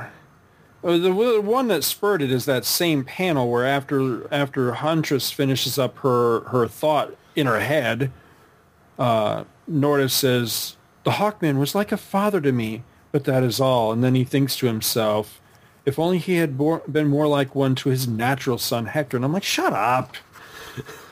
And it's funny, like you were saying, you and I have been listening back to old episodes of the show just to kind of get back in the groove and to remember things that we had talked about, and things that maybe we want to touch back upon that we hinted at, in old episodes, that sort of thing. And it was funny listening to us talk about, and gee, it'll be really cool when we get to Infinity Incorporated, and we were thinking about the different characters and everything. And you can clearly hear me say in whatever early episode that was, that my least favorite member was Brainwave Jr. And yes, I have no love for Brainwave Jr. I had completely forgotten about Norda. I mean, because I just never liked him, so he didn't even occur to me. But it's like, yeah, Norda sucks. He is my least favorite. It would have actually been fun to see him and Brainwave Jr. have to like fight to the death in like some death match battle or something for like. We'll see a mock time music playing in the background. It's the battle of the sucky infinitors. Yeah. It's the battle no one cares about. Right. Jonathan Winters isn't the only celebrity that appears in this either, because the sheriff and his deputy are Andy Griffith and what's-his-face, Don Knotts from Mayberry. And I kind of got the impression that some of the other people that you see in this may have supposed to have been somebody famous too, but I couldn't quite place them. The guy that's talking to Andrew Vincent on the TV kind of looks like Dan Rather, but I'm not sure it really is. And then the priest, to me, looks like the priest from, I don't know, some old movie, like, I don't know, like The Bells of St. Mary or something like that. So I've never seen it. So. Yeah, I'm not sure for a fact, but I don't know why this bugs me. Because if this was a movie, it would clearly have to be cast, right? And you'd probably get at least a few faces that you recognize. But when they do this sort of thing in comics, it always bothers me. I really can't explain. It kind of takes you out of the story a little bit. It does. It's like, you know, when Gary Frank was drawing Superman, it was distracting that he looked like Christopher Reeve. Because then you're not thinking about Superman in the story, you're thinking about Christopher Reeve and him as Superman. And it's two separate things. Right. So I appreciate the sentiment, but ultimately it became just completely distracting throughout that entire run. I can't exactly say that I like this issue. I don't dislike it. It's just kind of meh. But I really liked the church scene. I liked it on several levels. For one, I really liked the art. It's very detailed in this part, especially the panel where Todd is lighting the candle for his father and for the other JSAers. I just really like the detail in that particular panel. But it is a nice scene. It's very moving. You can see that that Obsidian is very devout in his beliefs and everything. And on the top of page 8, that first panel, Jade, who I don't usually find very attractive or anything, she looks really nice in that panel. It's just nicely drawn there. I think that's a really good I'll agree with that. Let's see. I have a note here, page 14, panel 1, but I don't know what that's all about. Let's see. Page 14, panel 1. Oh, okay. Yeah, this is this one. Okay, so the Flash is leaning down and taking a sample from the river. And he said, "This water contains an amazing amount of free oxygen. That must explain why no one actually drowned in it." No. That's not quite how it works. No.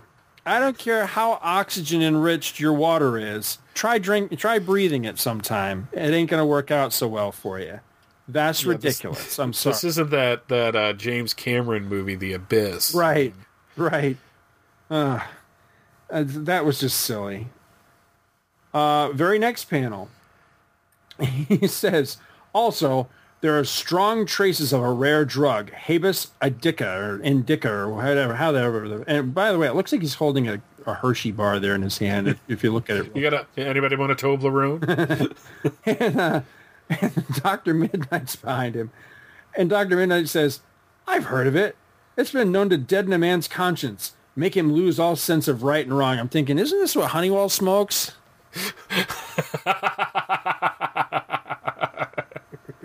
And the fourth panel, God, I'm still on the same page. Yeah, he doesn't listen to the show, so that's okay. The fourth panel there, Superman just dropping that big old rock. There's something about that I really like. It's just really cool. I was just noting the art in that particular one. Really, the only other thing I got on this is I'm just going to go back to being like 12 years old and page 15, Naked Wonder Woman. And I love the third panel there So the doctor's ready. The female doctor is about to start the actual autopsy.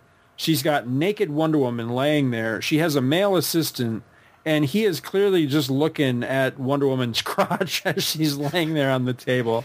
It's just something really amusing about that particular panel. I got a kick out of that. She goes Brazilian. Very interesting. Yeah, exactly. But yeah, you got not only naked Wonder Woman, but then naked, like, throwing people around, being all, like, super villainy Wonder Woman. It's like, damn, I wish they'd make this into a movie. You know, Linda Carter's holding pretty well. Mm-hmm. Everyone loves Linda Carter. Oddly enough, my notes on this, the biggest note is the art is just gorgeous throughout the entire issue. Mm-hmm. From the cover, from the first page to the last page, this is why I love Jerry Ordway drawing these characters. Because he makes them look so dynamic. Much like Rich Buckler did, but to me, Ordway edges out Buckler by a little bit. And just like the little details, like on the cover, Green Lantern's holding the Flash, who they've apparently just beaten into unconsciousness. His shirt's getting pulled out of his pants. Mm-hmm. And that's actually, it's a small little detail, but it's just like, wow, that's a real shirt. That's real cloth. Right. You know, it actually folds and stuff.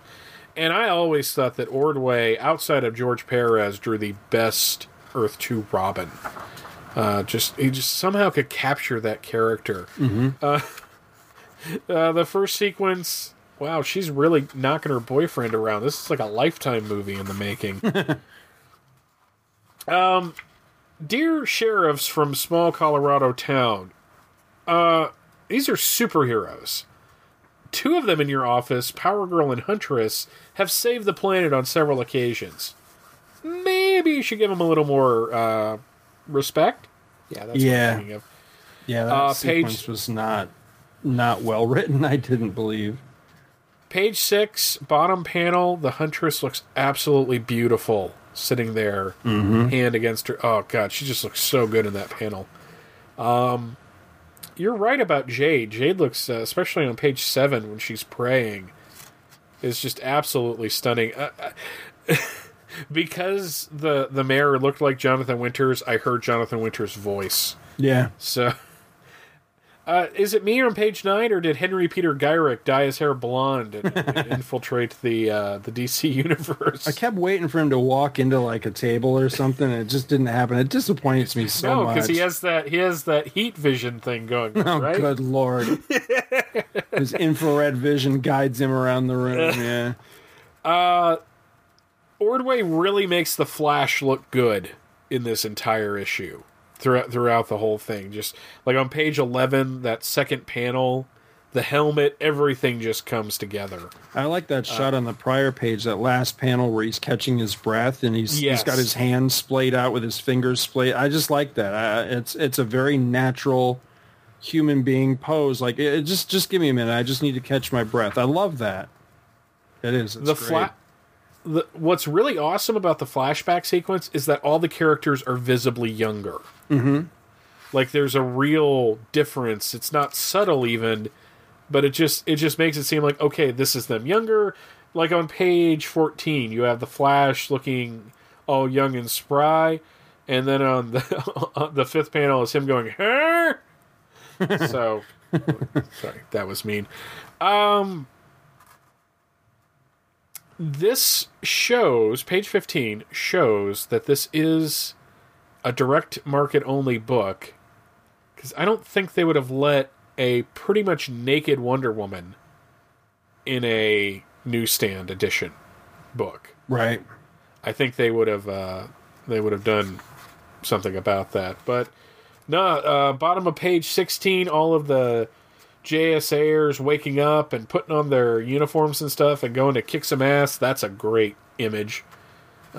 Just the fight in the morgue is just fantastic. And then it kind of loses me a little bit in the last section with Brainwave Jr. and Star Spangled Kid, because you got one character that I really like and one character I just feel really bad for.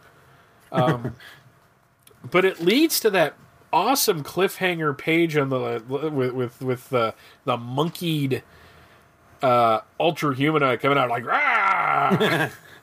He looks like the Bumble from Rudolph, though. But no, just I think I liked this a little better than you did. But the story is just ramping up. The artwork is just gorgeous, and it just makes me really excited for the next issue. Mm-hmm. You know, I didn't have as much to say about this one as the All-Star issue. The Mike Macklin profile page is rather awesome. It's this beautiful shot of Jade, you know, fighting her father, which I really liked. But that's pretty much all I got. Ads for this issue and the last. We've got a Superpowers ad. I will not go into that again because I know I went on and on about that in the other episodes. Boring Oreo ad in this one. At least I think so. Which, where is that? I'm not... Oh, yes. Yeah, the Color Me In. Yeah, that one's... I have recently discovered, thanks to Robert J. Kelly of the Fire and Water podcast, that the Warlord Remco toys go for like $80 to $100 on eBay. Holy cow. Even Mashisti, who no one cared about, goes for a lot of money. So... yeah, that was kind of interesting to find out. I guess because they were only really sold through Kmart, there's probably not a lot out there at this point. Yeah. Until we uncover the warehouse full of them. I mean, I remember them being on... I can remember seeing them, like, you know, on the hooks and everything in the toy section at Kmart. I just had no idea who he was. The Don't Miss an Issue, the new DC There's No Stopping Us Now subscription ad in the middle... I had completely forgotten that Dan Jurgens drew Warlord for a while. Mm-hmm. That's interesting to know. And we'll be talking about that Legion book there in a minute or two. What else we got here? We got Jem, Son of Boredom. I just have no desire to ever read that series, and yet I own it. I had it all at one time, and now I only have like scattered issues of it. But I know Superman appeared in it at one point. Now, Colin had an interesting take on Superman. Mm-hmm. I like his Superman. I really do. There is a subscribe to the Omega Man and get this poster. No thanks. And you, the what? I said no thanks. And you will also receive absolutely free Omega Man Annual number 1. And right now I am hearing Shag and Rob arguing over the Omega Man, because over on the Who's Who podcast, Rob kind of likes the Omega Man and Shag doesn't. So there's a lot of fighting there. It's funny because one of my favorite Superman stories is... I always thought it was the first appearance of the Omega Man. I think it's actually the second, but it's part of that story where Superman got split into two, and neither one was, you know, very powerful. They basically had, like, one of them had the ability to fly, the other one had the invulnerability, that sort of thing. And it's a great story. It just happened to have the Omega Men show up in it. And so I liked them in that particular story, but beyond that, I never can remember them being terribly exciting. And I even have their... years later, I ended up getting their first appearance in Green Lantern, and I didn't think very much of that one either. So I think the only issues I have now of the actual Omega Men series proper were the Crisis crossover issues, I think. I picked up an entire run in 50-cent box. Wow. 50-cent box. So I have it. The only one I had to pay more than 50 cents for was number 3. Oh, Lobo. You know what? I must have more now that you say that, because I know I have like the first... I think it's like the first 3 appearances of Lobo were in that title, and I know I have those, or at least I did, unless I sold them off. So, yeah, I guess I had to pay like $5 for that, but... Why? Because it was the first appearance of Lobo. No, I mean, why would you? Why would you even want that? Because I needed it to fill the hole. Oh, all right. I thought maybe you were going to tell me you were like a secret Lobo, you know, like a closet Lobo fan or something. No, I'm not a hater. I'm not a lover. I'm just Lobo. Okay. That's good. I always just like to throw it, I used to, like to throw it in fanboys' faces back at the height of Lobo mania, where everybody was just crazy for Lobo. That, come on, his first appearance in that third, number 3 issue, he was like, what is he, in like a pink, clown outfit or something? He just looked ridiculous. I was like, this is your hero right here, so don't give me any grief. Well, to round out the lackluster ads in this month, and they are lackluster, we got a Burger Time ad. Yay. Oh, I like Burger Time, but I think we've talked about that before, too. To round out the episode, we're going to hop into Rip Hunter's Time Machine over at Mike's Amazing World of DC Comics, and there's a lot of good stuff to talk about here, but there's only a few that I really want to touch on. That Batman Family Best of DC number 51 has a great cover. Who is that? Let me see. I'm going to blow it up here. It is that Hannigan? Oh, yeah, it is. It is Ed Hannigan. Yeah, I don't have that particular one. Even Alfred looks like he's ready to kick some ass. He does, actually. Yeah, I like that. I don't think I have that particular. I think I have all the stories that are in it, but I don't have that particular Best of DC. I have a lot of issues of that, but it's scattered. I didn't buy every issue as it came out. And now they're expensive. So in DC Comics Presents number 72, you have the Phantom Stranger and the Joker. That looks kind of awesome. I have that one. I don't remember a thing about it. I think the art's really good, though. Let's see. Who is the artist on that? Oh, it's Alex Saviak. Now, New Teen Titans number 1, the Baxter series, comes out this month. That is not a very good introductory story. I wasn't really impressed with that book. It's Trigon, isn't it? Time.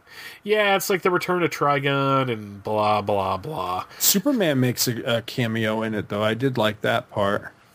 Because typically with those, that's one of the things that used to really bug me about the Titans, is they would have those stories that happen on like a big scale. Like all of New York was in danger, or sometimes all the world was in danger. And I'm sorry. I know I'm a huge Superman fan, and maybe I think about this sort of thing too often. But every time something like that happens in the DC universe, my first thought is always, where the hell is Superman? And in that particular story, I really liked it because it actually showed you where Superman was while Triton, whatever the hell his name is, while he's tearing up New York, or actually I think it may have been a global thing at that. I can't remember. But anyway, my point was it actually showed you where Superman was, and it turned out he had actually been incapacitated by the same thing that was taking everybody else out. And I thought that was pretty cool. So we have, skipping ahead a couple bit, we have the Batman number 374, awesome cover with Batman fighting Penguin. Mm-hmm. Again, this is a good era of Batman. It's Newton, isn't it? Don? Yes, it is. Yeah, love that cover. Superman number 398, which has this really great cover of all these people kind of floating and the kid like turning into Superman, and then you open it up and it's Kurt Swan artwork, and it's just and the only reason I say that is I'm not insulting Kurt Swan. It's just this is a really early book for me in my collecting. When I was 13 years old, the kid in my neighborhood, Wang Chung, yes, get the laughing out of the way, who was really the guy that kind of introduced me to comic shops and trading comics and all that. This was one of the books I traded with him and got, and I remember being really excited because the cover looks great and the story is actually kind of cool. It's just I remember being disappointed at 12 that the cover looked really cool and then the artwork inside wasn't as cool. So the Blue Devil number 3 has Metallo in it because Blue Devil was an awesome character that liked to steal other people's villains. I always have loved that cover on Star Trek number 7, I think. That's a nice cover. Yeah. The Origin of Savick, yes, by Dan Day and Dick Giordano, but it's classic. I really, really like that one. Legion of Superheroes number 1. That first storyline in that series was great. Mm-hmm. Just I was talking about that the other day because they were talking about Nemesis Kid on the Who's Who podcast, and led to a funny, like, put him in a body bag, Johnny. There's a promo poster that they released for this series when it came out, when Legion went to the Baxter format, and it's this cover. And a number of years ago, I got a copy of that. I forget where I got it from. I think I only paid like $5 or something. I need to get it framed and up on my wall one of these days. I love that stuff. But this is the beginning of Giffen going into his kind of weirder phase. It's not quite as clean as the prior, the art and the prior Legion stuff that he was doing. But I do love the stories in that. That was a great run. And a couple other quick ones. I forget what the story involves here, but I always like that cover for Tales of the Teen Titans 45 with Aquaboy coming up the elevator and going, "Hey, a little help here?" Yeah. I always thought that was a really good one. And just in case all of you are dying to know how the story resolved with Green Lantern versus the Demolition Team, Green Lantern 179, I haven't read it because, frankly, I don't give a rat's ass. So. Don't candy coat it, Scott. Tell us how you really feel. There you go. By the way, that entire era, starting with the first Len Wein, Dave Gibbons issue, is now all in 3 trade paperbacks, going up to issue 200. Oh, sweet. So the third volume is about to be released, or just was recently released. So if you really want to see the Predator versus the Demolition Team, and God help you if you do, you can now pick it up in trade paperback form. Action Comics number 558. Superman's like, "Don't look at me, I'm hideous." go ahead. I like Supergirl number 22, where she's flashing her crotch at Gollum. She is literally showing her panties in that one. It's just something you just don't. Dirty girl. She's a dirty whore. But yeah, you don't see that very often with Supergirl. I really, in this, of course, these days, the way they're drawing her and everything, it's ridiculous. But back in this time, I can't remember. I don't think I ever saw Supergirl's underpants. To be fair, she's not wearing a skirt right now, so right. I ask this every time. Jonah Hex number 86. Yay or nay? Own it. Have not read it yet, but I do own it. I love this cover. Absolutely love this cover. It's really good. He's just turning to look as somebody's coming at him with a friggin' meat hook. It's like, yeah. That's not going to end well for the guy with the meat hook. Get a rope. Sun Devils number 2. Here's the funny thing about Sun Devils, folks. It was written by Jerry Conway. It was drawn by Dan Jurgens, and eventually Dan starts writing the series as well. It was a 12-issue maxi series, and the characters, some of them appeared in an issue of Superman in the late 1993, and Jeffrey Taylor and I were covering that issue recently, so I'm like, you know what? I bought this series out of a 50-cent box. I'm going to sit down and I'm going to read it. That way I can talk about it on the show, right? Because then I can have all this information about how the Sun Devil series played out. I read that first issue and had no desire to ever read the series ever again. Wow, that good, It was just... It's not that it was bad, it just... You ever have something that just didn't appeal to you? Like, you realize that it's you are not the target audience of this comic. Yeah, pretty much any time I pick up a book that says Grant Morrison was involved on it, I have that reaction. So yeah, I know exactly what you're talking about. We're back a couple weeks, right back into the Grant Morrison stuff. But no, I know exactly what you mean, to just pick something up and go, wow, yeah. No, I don't think so. I do. Anything else? Anything else catch your eye? Yes. One of my least favorite comic book covers of all time. Right here, baby. Superpowers number 2. I recently bought like all 3 of these series really cheap on eBay. It's just a horrid cover. I don't know what's going on with Lex Luthor shooting out of the bottom of his wrist. I don't know who the what is that guy? I don't know who he is or what he's supposed to be. The guy behind Superman. Superman looks like he has a wicked writer's cramp. And then the Flash literally looks like he's been run over by a truck. It's just, I really don't like that cover. It's, actually, you know what? I was going to say that this is, what's that dude's name? Greg Theakston imitating Jack Kirby, but this actually says it's Jack Kirby. No, Jack Kirby drew this first series. Okay. But yeah, I know eventually they did sequels, and it was Theakston doing his Kirby imitation. But yeah, this, I'm sorry. I mean, I've made no bones about not being the biggest Jack Kirby fan in the world anyway, but I've kind of come around, I feel, a little bit about that over the years. But I will say this. These days, I think there's good Kirby and there's bad Kirby. This is bad Kirby. And this is why I was not a Kirby fan as a kid growing up, because this was the Kirby that was coming out when I was coming up as a young comics collector. And it's just not pretty. I really, really don't like that. But, man, there's some other really fine stuff coming out this month. That issue of Action that you were talking about, is it any good?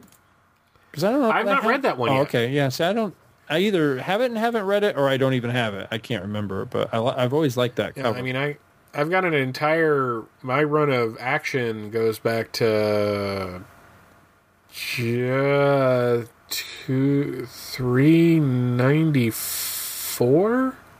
Wow. Yeah, but I haven't read all of it yet because that's a lot of comics. and you really have to, because Superman in the Bronze Age, hi Charlie, and J. David Weeder, is kind of hit and miss. Oh, you know, like there's some years that are like really good, and then there's some years where you're like, whoa. I can't, since I don't have the emotional attachment I have to like the post-crisis stuff, I can't just sit down and read the whole thing and be all excited about it. So I've been kind of trying to do it in chunks. Right. Like I'll read a section here and I'll read a section there when something kind of catches my eye. And to be fair, those Leo Dorfman stories from right around the time that the Silver transitioned into the Bronze Age, they're wacky, but they're really good. Like really enjoyable. One of my favorite being Superman, You're Dead, Dead, Dead. Mm-hmm. And you love that because obviously it has Abraham Lincoln in it. So. Speaking of which, did you notice that the Professor Peabody and Sherman movie seems to be like ripping off Bill and Ted's Excellent Adventure? I only caught the tail end of a trailer for that the other day as I was walking in the door from work, and it just happened to be finishing. And I was like, ooh. So, yeah, I might have to check. I always like that feature on Rocky and Bullwinkle, so I might have to check that out. I don't know that I'll rush out to see it in theaters, but, you know, I'll probably see it. Well, Abraham Lincoln comes to the present. So. Ah, cool. Well, I hope he gets to hook up with Genghis Khan and they become buddy cops in like New York or LA or something. That I'm telling you, that's one of my fondest dreams to this day. Is I want there to be a buddy cop show with Abe Lincoln and Genghis Khan. It's like set in the 70s. You can call it like Ass Kicking Abe or something, like, you know, Ass Kicking Abe and the Mongolian or something, whatever the hell. I just think that would be awesome. And he's got to say "Party on, dude" at the end of every episode too. You've reached the end to another amazing episode of Tales of the Justice Society of America. You can find this show, as well as an entire slew of other awesome podcasts on a wide variety of geek-related subjects, from giant monsters to Time Lords to movie commentaries to fangirl interests, at www.twotruefreaks.com. There you can hear Scott on such shows as Star Wars Monthly Monday, Star Trek Monthly Monday, Comics Monthly Monday, and occasionally Back to the Bins. Mike is on Comics Monthly Monday, as well as hosting or co-hosting a few shows himself, like Views from the Long Box, which can be found at www.viewsfromthelongbox.com, and From Crisis to Crisis, a Superman podcast, which can be found at www.fortressofbaileytude.com. Scott and Mike have gigantic egos. They love to hear themselves talk. More importantly, at least according to their publicist, they want to hear from you. So you can reach the guys by writing to talesofthejsa@gmail.com. Would you like to sponsor an episode of this or any other of your favorite Two True Freaks Network shows? Simply head on over to www.twotruefreaks.com. Click the PayPal link, donate any amount at all, tell us which show you're choosing and what message, if any, you'd like us to read on your behalf, and you will be an official sponsor of that show's very next episode, with your message read in the show's opener. It's that easy, and there is no minimum donation. Be a show sponsor today. You can also support this show and the Two True Freaks network as a whole when you shop on Amazon. Again, simply head on over to www.twotruefreaks.com and click on the Amazon link. There is no additional charge to your purchase, and a portion of that will get kicked to the network. Welcome to Amazon. I love you. Thank you for listening, and come back next time for another exciting episode of the Tales of the Justice Society of America.